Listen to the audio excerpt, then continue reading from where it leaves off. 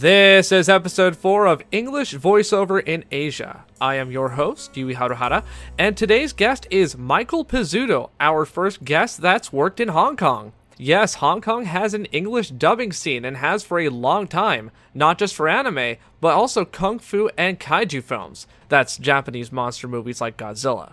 Not only is Michael experienced in doing Hong Kong dubs, but these days he's living in America doing dub work here.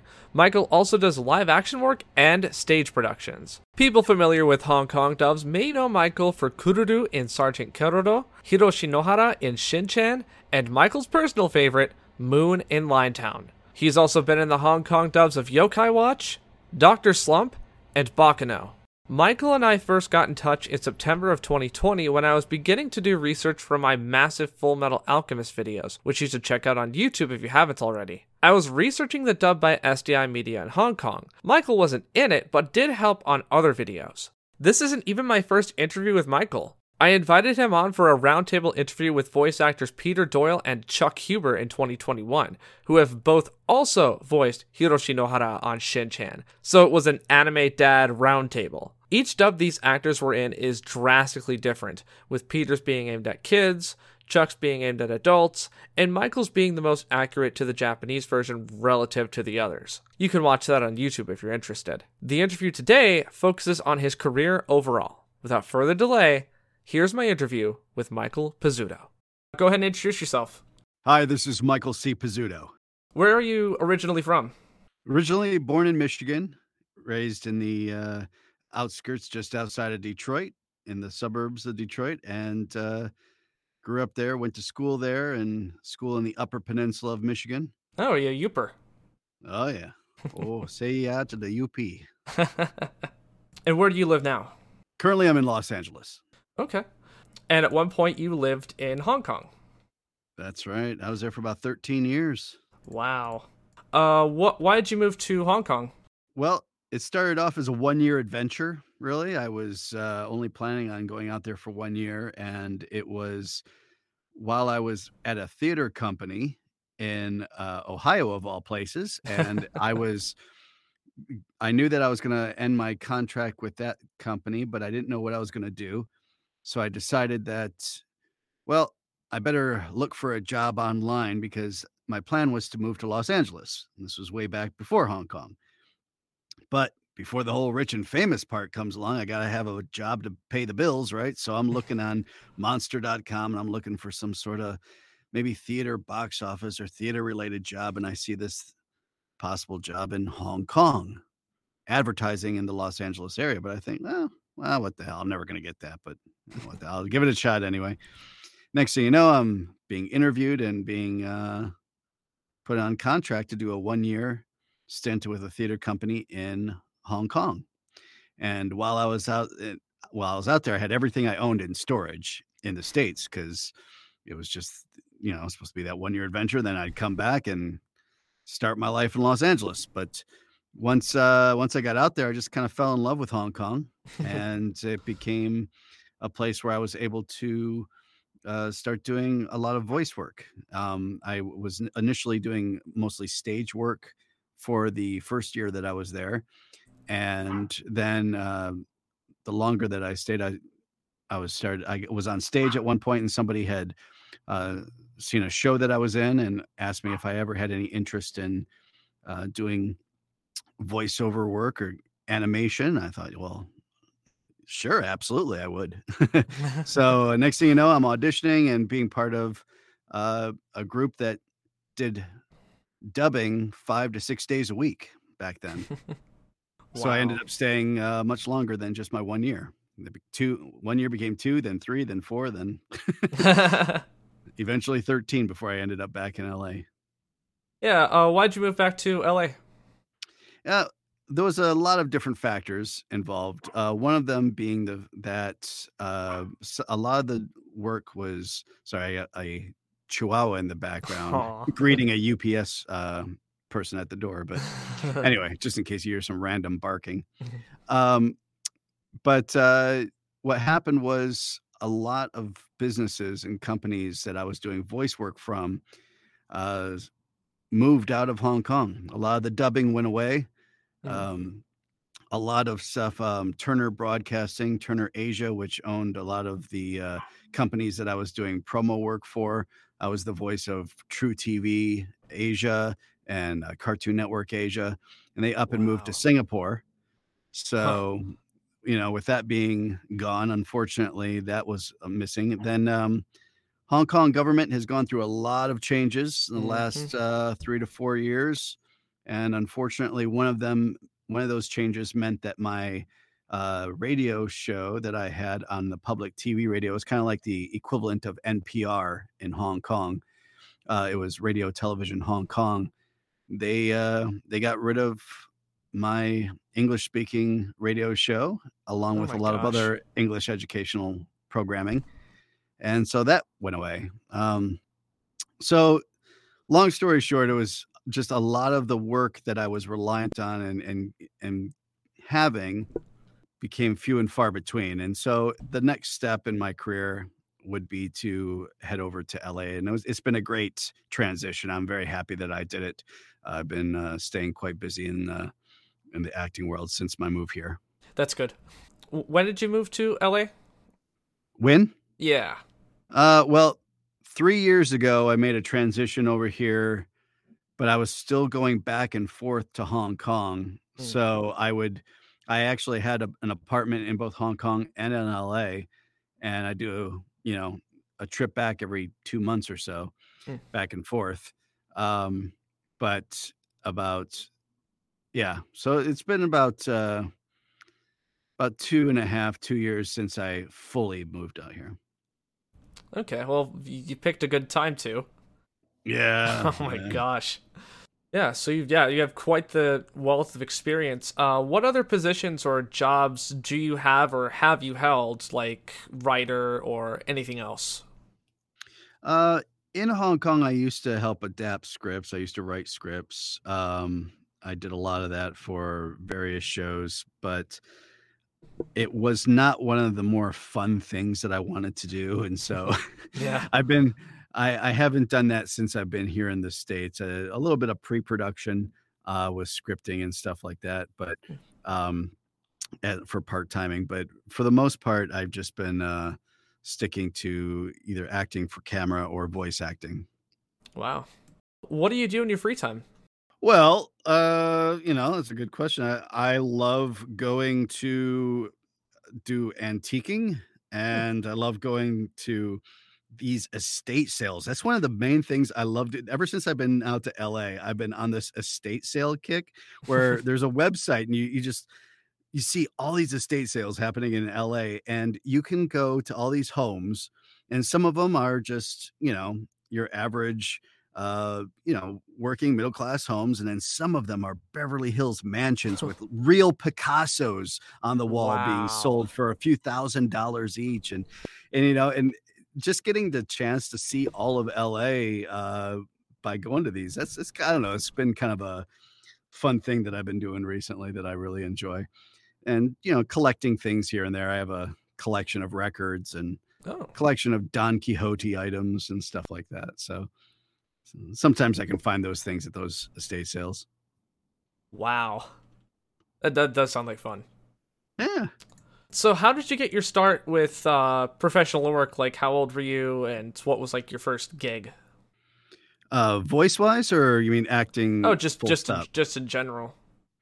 Well, I started off as a teenager doing theater, and my mom did theater before me, and I started getting a paycheck to do theater when I was 16. And so then I went off to college to study theater. And the most part, I didn't really get into voice acting until much, much later.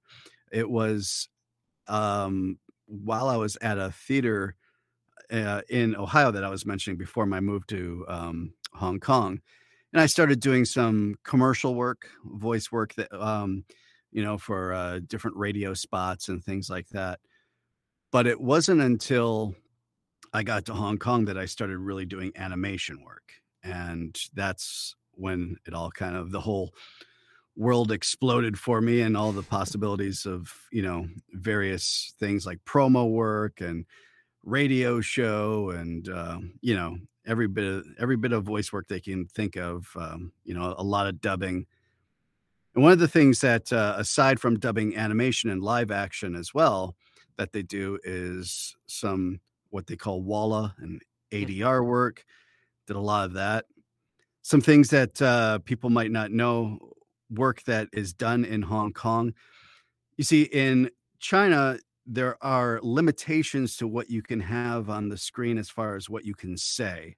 Mhm. Hong Kong has uh, pretty much so far, who knows what's going to happen by the time this airs, but so far they have a lot of freedoms as far as what they can play on the big screen or their TVs. But mainland China, for example, you can't talk about revolution, Mhm. or you can't talk about, um, you can't speak bad things about Russia even. So there's some things that you have to replace the wording, and we would go in and do a lot of voice replacement, replacing different words in movies before they hit the big screen in mainland China. Or, they would just change the entire scene altogether sometimes, Oh and we my would have gosh. to talk about something completely different. But that wasn't just for China. That happened a lot in Asia, especially there were certain countries where, you know, um, that are very religious. And for example, uh, you know, there are parts of Indonesia, Malaysia, Brunei that we couldn't talk about certain things like alcohol, or you couldn't talk about uh, gambling. So there was one episode I remember of a show where it was all about winning the lotto, and everything had to be changed to winning a contest, and it just had to be made up into like something completely different. You can't talk about magic, so it has to be abilities. So there's Oh my gosh. different countries' censorship and restrictions that we don't really even think about over here because we don't have to worry about that. But it did, in a way, create voice jobs in Hong Kong. Huh. So yeah, Wow. but yes, that's kind of. Yeah. Um so what is it like doing voiceover work in Hong Kong as an English speaker? Well, you definitely get to be big fish in a little pond, you know? It's not that there's no one that speaks English there, but a lot of people, don't realize that just because have acting experience, or because you like anime, that, you know, there is a training and there is a skill to doing voiceover. So Mhm. when you have a small amount of people who are skilled at it, who know what to do, how to speak into a microphone, how to read a script, how to do all these things in an efficient way. There's a small amount of people that know how to do that. So if you're a skilled voiceover actor and you know what you're doing and you have a great demo and you move to Hong Kong, you're going to get a lot of work because you become big fish in little pond over there. Um, but that being said, there's no SAG-AFTRA over there, so there's no union looking out for you. So you have to basically look out for yourself and make sure that you're not being ripped off. You kinda have to keep your ear to the ground and know what is the fair rate for certain things, because there's no standard of anything. So, it's tough if you go in there completely blind and not knowing anybody, but luckily I got to work with a great team from early on, and That's good. the voiceover community, pretty much everyone knows each other, and it's the same 12 people that do all the voice work in Hong Kong. There's 7.5 million people in Hong Kong, but about the same, I don't know, 8 to 10 people do all of the English stuff, there. And so that's, if you're, uh, if you're out there and you know what you're doing, that you can make a good living at it. Yeah, I noticed everyone kind of is in the same projects together. When I was talking to Catherine a day or two ago, she said it was always her, Lily Tronkale, and Muriel Hoffman were they're always in like the same projects. Oh, yeah. Yeah, Yeah. yeah. And if they included men in there, I was usually part of that crew too. So, but, Yeah. it's all about quantity and how much can we get done in a short amount of time over there. The upside of that is that in, the 13 years I was there, I was in over 60 different, anime shows, different 60 different series. The downside of that is that everything is very rushed. It's very, okay, hurry up, let's get it done, let's get it done, let's get it done. Sometimes that means depends on who's directing and everything and who's producing it and everything, but sometimes that means quality is hurt a little bit too. Whereas I do find, to answer your question, and one of the things that's different in LA is they want to get it right and they want to, they Right. want to make sure that you're taking a look at it, you understand the scene before you jump into it. There, it's just like, don't even look at the scene. Okay, now we're going to page 10. You're a wizard on top of the hill. You're really angry, and let's go. And you're like, oh, okay, okay. You just got to jump into it. And that was one of the things that kind of threw me when I first moved out to LA is like, oh, you're letting me watch the scene first before I just Huh. jump into it and do the I'm like, wow, that's great. Oh, you're telling me what's actually happening to my characters? Wow, that's amazing. So yeah, a lot of the stuff ends up being rushed and done really, really quickly because they have a short amount of time to do things. It's just like it's factory. It's like the McDonald's of dubbing. It's like how many burgers can we get out in a short amount of time? Wow. Yeah, that's very different. I did not realize that you didn't get to look at the screen of what's going on in the show. Most of the time I would say no. It's just like it was just like you were seeing it all for the first time and you were just giving it a go and you were just trying it. And you know, and if you were totally off, like all of a sudden your guy starts screaming and running down the road, and you're like, oh, okay, I wasn't expecting that. And then okay, you do it over again. And this time he's gonna be screaming and running down the road.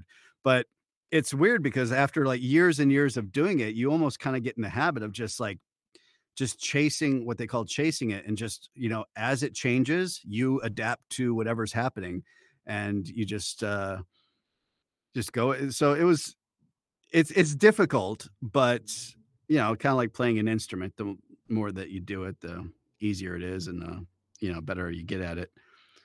But I think that's kind of one of the it was kind of I kind of consider all that time that I spent in Hong Kong my boot camp for the real world of voice acting when I came to LA here. Yeah, that's a great analogy actually, just based on what it sounds like. Yeah. What is the casting or audition process like in Hong Kong? Uh, well, for the most part, because there's just the same, 10 to 12 people that do everything, the directors just directly contact you and be like, I got this show for you. We're gonna do it on Tuesdays, Wednesdays, and Fridays, mornings and afternoons. Are you available? No? Okay, let me ask David. And so there's not really much of an audition process. Um, Now, when it comes to that's for like the dubbing and stuff like that, because everyone knows these people have the ability. They work with these people. They know, oh, he can do boy voice, he can do, old man voice, he can do evil voice. That guy can cover these characters that I need. So it's a lot different than how it is in LA. LA, you're having to audition for everything, you're competing against in LA, I'm a grain of salt on a sandy beach of talent. There's a million voice actors out here. Um, but in Hong Kong, it's quite different. The only thing I would say is that if it's not a dubbing or an anime type of situation, if it's say a radio commercial or like a corporate internal video or something like that, voiceover in Hong Kong, then they will cast based on your demo. Okay. Sometimes they'll have you audition, but very infrequently. In Hong Kong, they just want to hear like your demo reel. Okay, this person can do our, Shanghai Steel Corporation, corporate video, and they'll hire based on just that. Wow. Yeah, so you've got knowledge of both sides. You don't just know Hong Kong because you're doing LA work now, so you know what Yeah, it's like in both. sure. So that's great because some of the people who are interested in this only know the American side. Right, So right, yeah. yeah. When you were recording in Hong Kong, did you need to make any adjustments to the script in the booth, or was it good already? Oh, no, there was always adjustments that were being made.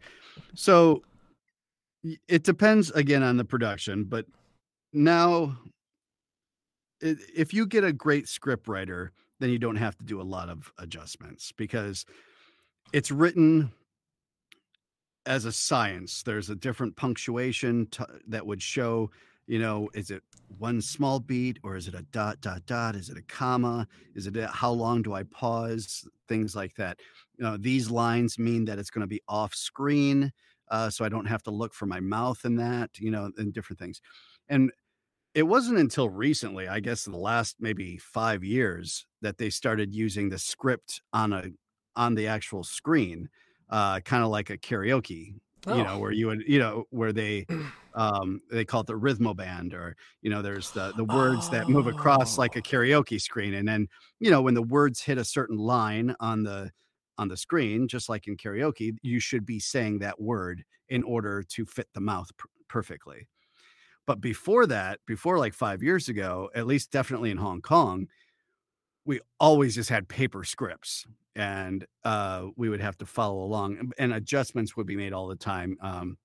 Sometimes they'd be like, "Oh, no, this is gonna air in, in Indonesia. We can't say magic. Let's change this to blah, blah, blah." And then sometimes it would just be like, "No, it's just not working." The writer just didn't add enough words. And so sometimes, when you're doing it, as long as, as we would just add something and 99 times out of 100 would, you know, it would be approved. We didn't have to like get it, checked and send it to corporate or anything like that. But that's one of the things here in LA. It's very different. It's up to the director to if they, but even in LA, sometimes words, the scripts aren't 100% and there's a few extra flaps of the mouth and they're like, okay, we're going to need to rewrite that. And it's up to the director to give you the new dialogue.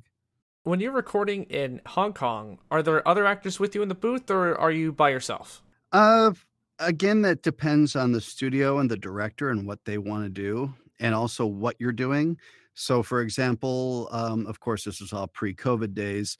If you're doing Walla and you're doing a lot of group scenes, if there's a lot of battle scenes, fight scenes, things like that, then you're going to have a group together. Um, there there was a sense of let's just bring in 3 people in the booth at a time, even if there weren't those fight scenes, just because it's time efficient. Hmm. So sometimes you would sit there with 2 others, sometimes, 3 others, crowd around the table. When it would come to your line, you would interact off of each other and very close quarters. Uh, and then that that changed throughout the years, and then they started doing just like, well, let's get one person at a time to do all of your stuff.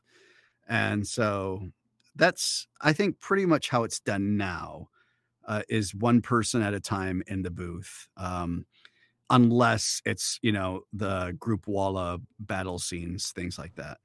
Okay. On that note, speaking of, pre-COVID, what is the recording process like now in LA? Currently, studios have opened back up. Okay. So when the shit hit the fan, March of, 2020, everything shut down. And at that time I was involved with a couple different shows. And we didn't really know what was going to happen. And the studios were saying, well, let's just wait this out. It might be just like over with in 2 weeks or maybe a month, let's just, let's just kind of wait. And then it became, okay, well, this isn't going away anytime soon. So maybe we'll send you equipment because we want all the actors to sound like they're, coming from the same microphone, or they want, from the same equipment. So the first initial thoughts were that I was going to have almost 3 different studios in my home, 3 different microphones, 3 different, interfaces, blah, blah, blah, because they all wanted, you know, each show to be technically just like everybody else. And then every voice actor that existed, if they didn't already have one, you were getting your home studio set up, Mm. because not only are you auditioning on a daily basis, but now all the work was going to be from your home studio. And if you did not have a home studio setup, you were not going to be able to work. And you couldn't just have you can't just have a USB plugged into your Yeah. laptop sitting on your desk at home. You had to have, the real deal, and so people were, I made an investment of a few $1,000s, for my setup, and I'm glad I did because it paid off in the end. But, a lot of people were kind of tossed into that, right around that time, March, April, and there were some production houses were like, you don't have a proper setup. Sorry, we can't use you.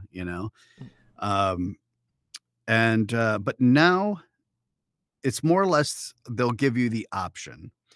They'll say, "We prefer you come into the studio because it's easier, it's more time, and uh, but they'll say, if you can't or if you're not feeling well or, whatever, we'll do it from your home studio." So, but I prefer going in the studio. I prefer being there, um, interacting with the tech, the director, everybody that's involved, and I enjoy that more. So I Okay. go in whenever I can. So, what are some favorite projects you worked on? Most recently I had this. I didn't have one of the major lead roles in it, but Super Crooks, I'm watching it right now, just aired on Netflix, and I got to do some voicing in that, which was a lot of fun. Some of the stuff, the past things that I've done, I have worked on King and Ashura, which was a lot of fun. One of the past things that I did for like Disney Asia, Disney XD, when I was out there, I had a lot of fun with Line Town and playing a character in Line Town, which they have an actual Line Town store in Hollywood here and also in New York as well as in Wow. Seoul, Korea. And I remember going into the store because I was so excited. I played the character Moon, and I wanted to go in. I wanted to get like a little, a little Moon character, just a little figurine just to have and put on my little table of characters I've done, little toys. And I go in there and there's now my character was in literally every single episode. So it wasn't like a sub character or anything, but they didn't have a single toy Oh my for the gosh. character of Moon. And I'm like, why is there no Moon? There's like every other character, but no Moon. And you're killing me. And finally they were like, oh yeah, we found this keychain and here's the stationery and it's got Moon's photo along with the others on the station. I'm like, oh man. I was like, and I was like, what? Why is it that there's no? Oh yeah, it's just one of our least popular characters. And we don't get a lot of. Oh, that's awful. Like, oh, kill me now. What are you gonna do? So, but it was a lot of fun doing it, even if I didn't have any toys made of me. Whatever. Oh, what And are for you gonna the do? listeners at home, Michael and I have talked before. I had a stream where Chuck Huber, and Peter Doyle, who all played the dad on Shin-chan, got together and talked about their individual times on the show because they had three different versions of the show. And I loved you and Shin-chan. That was a wonderful performance. That was definitely a fun show. That's there's been a lot of different versions of that show. Mhm. So I'm sure people have their fan favorites or whatever one they like the most, but we had a blast doing that in at Red Angel Media Mhm. in Hong Kong, and that's a great studio to work with. Yeah, I've noticed they put out some great stuff. Mhm. How about some least favorite or alternatively most challenging projects you've worked on? Well, I don't want to say least favorite. I don't want to bash anything I've done because there's certainly been a large array of horrible quality stuff that just comes through, especially when I was working in Hong Kong with like things that educational cartoons that came out of mainland China. Oh my But gosh. I'm not gonna name any names because I don't think that's fair. Uh, but I will say, okay, so challenging in a fun way was for Animax one time. I did a show called Yakatari Japan, where the show was all about making bread.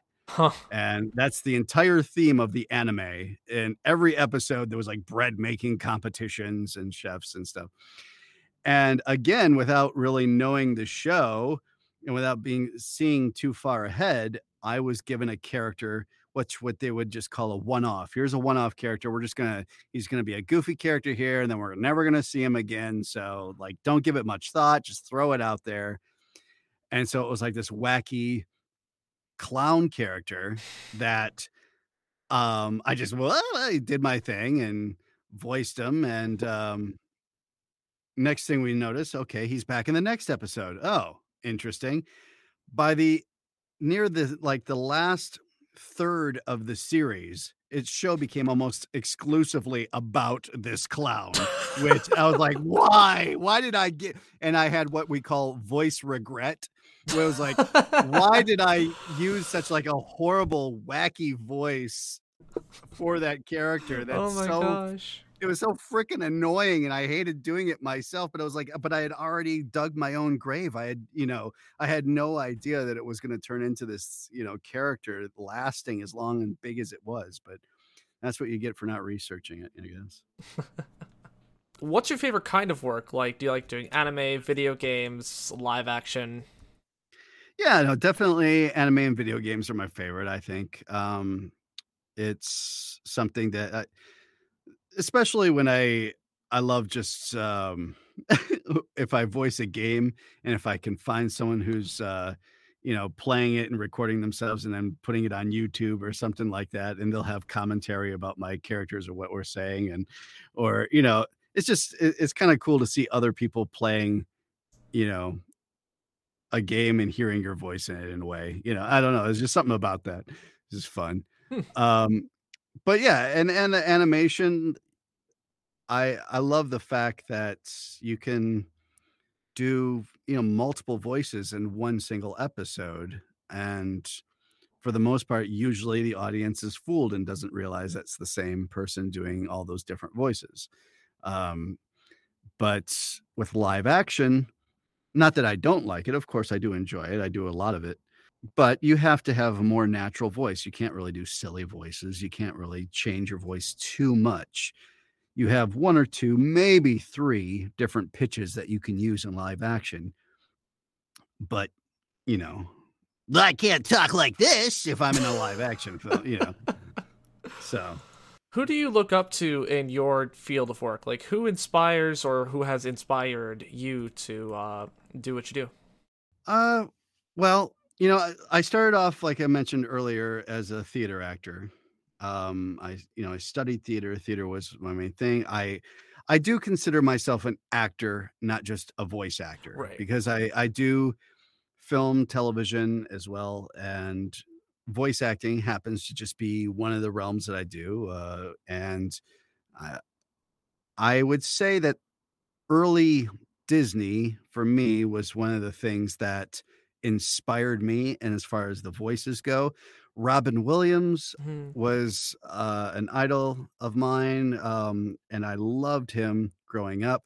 So getting to see him, for example, as the genie in Aladdin was just so much inspiration there of being able to all these silly, goofy voices and the energy that he brought to him. And I thought, wow, how exciting would that be to possibly do that someday to bring a character like that to life. So I would say early Disney from the late 80s to 90s was what inspired me the most. What do you do to warm up your voice? Uh, well, I guess I'm pretty bad at that. It depends on what I'm gonna do. So if I know, I don't know if it's warming up so much as it is. There are things that I won't do. For example, or things that I'll do ahead of time. For example, I'll make sure I'm hydrated. I'll make sure that I'm going to Yes. drink a lot, and I'll make sure I'm drinking the right stuff and not like a full glass, like a milkshake or something of dairy that can cause a lot of phlegm or anything like that. So, I may enjoy you know, there may be a cold glass of milk that I would love to have, but if I know I'm going to do a session, I'm not going to drink it. Hmm. Same with alcohol. I'm not going to get sussed or liquored up the night before if I have if I have a morning session. I don't smoke. I'm not a smoker. I'm not, Good. but I know I'm not gonna go around a smoky bar, hang out with friends that are smoking if I have a session the next morning too, because it's gonna affect my voice a bit. So, there's a little bit of things that you can prepare for. Like, do I go in and start doing me, ma, ma, ma, ma? No, I don't do all that shit. I know a lot of people do, that works for them, great. But, for me, I just make sure that I'm prepping myself, making sure I'm hydrated, making sure I'm not, sabotaging myself with things the night before or whatever, or prior to the actual session.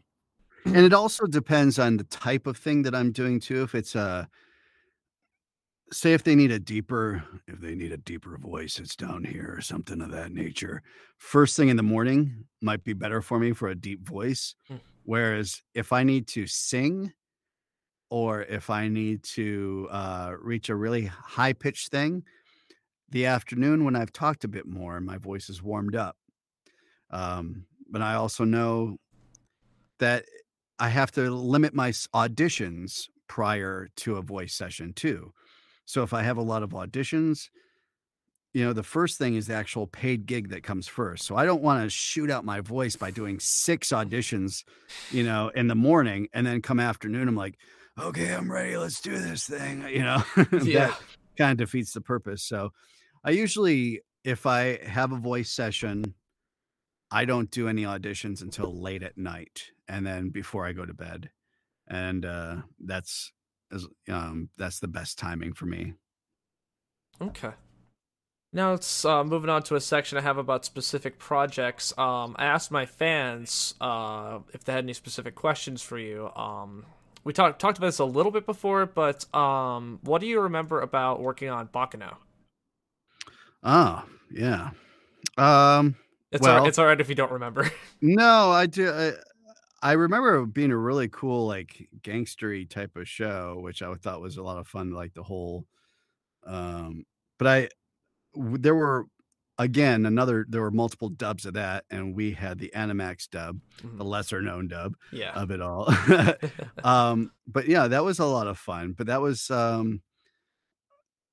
one of the very first ones where I got, I felt I got to do some real acting and to use my natural voice a lot of times for some of the characters. Um, and I like the fact that it's like it was this gritty show, and that Yeah. it wasn't that. Yeah, there were some really good moments of that. But yeah, I enjoyed it. Good. I've been told multiple times to see the show, but I have yet to. I know some of Mhm. the Animax dub is found. Yeah, Um, yeah, I some of it, but I don't remember how much. I think there's like a clip or two on my VO reel that I Yeah. used, but yeah, it's. I remember back in the day, I subscribed to Animax while I was in Hong Kong, and then I had a DVD recorder set up, and I would record a bunch of the episodes, and then I would burn it to a DVD, and then later put it onto my computer, and then YouTube, and then all of a sudden it started getting taken down left, right, and Oh. center when I would put it up on YouTube, and Mm-hmm. That happens. so. Now, I was doing a little digging around on wikis. I saw on some wikis about Doctor Slump because we've talked about that. I did a Mhm. whole video about it. Um, Sources are saying that Omni did both the 80s and 90s series with 23 episodes each because it says that it came from you. Is that accurate? Uh, it could be. Okay. Yeah, I mean, I think that we did a shitload of those episodes, and I Hmm. can't remember what years they were from, but they were the older versions, definitely. But I'm pretty sure that we did multiple ones, both. It sounds right to say 80s and 90s version, but again, you know, there were a lot of those ones that were redone, like when we did Kimba the White Lion and things like that, which was like the original Lion King. Yeah. Uh, we did a lot of the 80s versions in English, and it never saw the light of day on outside of Asia Yeah. and things like that. And I think that happens a lot. So I don't think that there is any footage of the Dr. Slump out there, the one that None. I did. So None. I wish. That's why I like helping try to at least preserve the information, yeah. if not help to jog someone's memory or get in touch with someone that does have it. And it's like, oh, yeah, I have this, or hey, I know about this. If you had the chance to voice any character or be on any project, what would you choose? Oh, if I could be on any project? Yeah. Well, then I want to be on something big. I want to be on The Simpsons. I was just going to say, I've heard The Simpsons a few times now. Yeah. I mean, why go small? Why be like, oh, there was an obscure little anime of a show that I heard that they're doing, and it might be on, streaming. So no, go big or go home. I want, stick me on Animaniacs. Stick me on.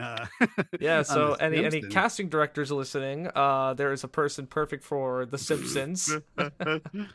Yeah, they're all tuning in. Yes, exactly. No, go big or go home. Yeah, I'd love some of those big ones. That'd be great. That's awesome. And then what's on the horizon for you, either voice acting or otherwise? Yeah, well, I mean, I'm doing a lot of auditions on a daily basis. So, I just had a live action short film that came out that I posted some scenes for online, which was nice. And, just continuing to follow the Hollywood dream, audition your butt off every single day. And then every once in a while, things pay off. Yeah. What words of wisdom do you have for prospective actors or anyone else in this field of work? Well, if you are starting off, you just have to be humble about the fact and realize that you need to go into it knowing that you know absolutely nothing about voice acting, that you have a lot of learning to do, no matter how much theater you've done, no matter how much acting you've done, or no matter how much anime you love watching and think your mom, your brother, your sister tell you got funny, silly voices and you would be great as a voice actor. You just have to be humble enough to know that you have a lot of training to do if somebody wants to get into this. And even myself, I've been doing this for, 14, 15 years now. I still take lessons and classes and workshops, sometimes in person, sometimes, especially nowadays over Zoom. It's not something that you ever stop studying and learning about. And it's an ongoing process. So you just have to realize that. And the other thing is that, there was another one of my heroes, Jonathan Winters, once said, if your ship doesn't sail in, swim out to it. You got to do what you got to do in order to make it happen. You can't just idly sit by. You have to take risks. Yeah, take risks and go out there and just work hard for it. Anything you want to advertise? I know you said you were on Instagram. Anything else? Any projects you have? No, not really. That's about it. Nothing I want to advertise at the moment, but yeah, go check it out. Check me out on Instagram, and I'm pretty horrible at all the other stuff. All the other it's all good. Public, social media stuff. Yeah, we'll do. And let me know next time you're in Ohio, and I'll buy you dinner. Right on. What part of Ohio are you at again? Columbus.